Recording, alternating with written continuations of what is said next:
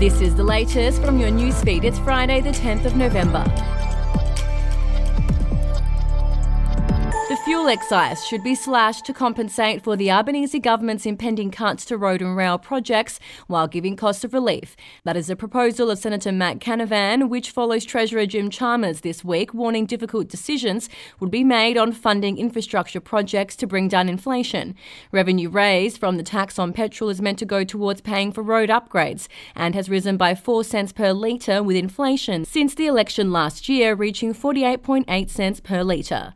Optus will have to confront at least 3 official investigations and an avalanche of damages claims from business customers who experts say are absolutely entitled to more than $2 of compensation after the telco's Epic network fail. In a 5 p.m. statement yesterday, the company said it would provide 200 gigabytes of extra data to customers on contracts, while prepaid customers would get free data on weekends until the end of the year.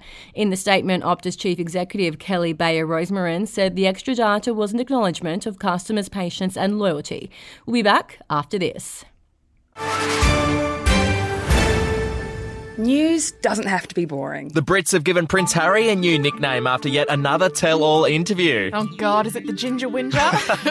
Let the team at news.com.au get you up to speed each day with their podcast, From the Newsroom. A couple were busted joining the Mile High Club. Well, I guess they can't play Virgin anymore. Politics, sport, red carpets, royals. Get all the goss in just a few minutes. Follow From the Newsroom wherever you get your podcast from.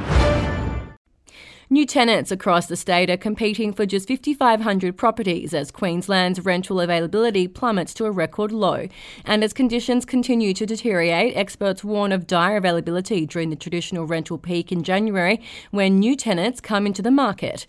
The latest PropTrack data for October shows the rental crisis is at chronic levels after Brisbane and Queensland had their first ever synchronised vacancy rate, a state record low of 0.87%. Latest census data counted just over 632,400 private rentals across Queensland in 2021. And in Adelaide, thousands of public school teachers brought city streets to a standstill on Thursday as they marched for better pay and conditions. But signs wielded by some suggest they should go back to the classroom. Misplaced apostrophes and capital letters were seen on placards waved by teachers calling for reductions in the amount of time they spend on face-to-face teaching.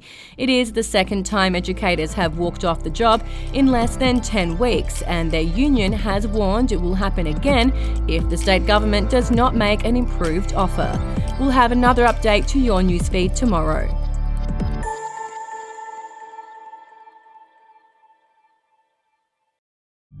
The podcast Faith on Trial looks into Hillsong, both in Australia and the US, and takes both the listener and hosts on unexpected twists and turns in the story of Brian Houston and the Singing Preachers. There are 2 incidents involving Pastor Brian. The Australian journalists uncovered a litany of alleged criminal behavior in the megachurch. Financial gifts were being given to the leaders of the church. Listen to Faith on Trial Hillsong ad-free on Crimex Plus on Apple Podcasts today or wherever you get your podcasts.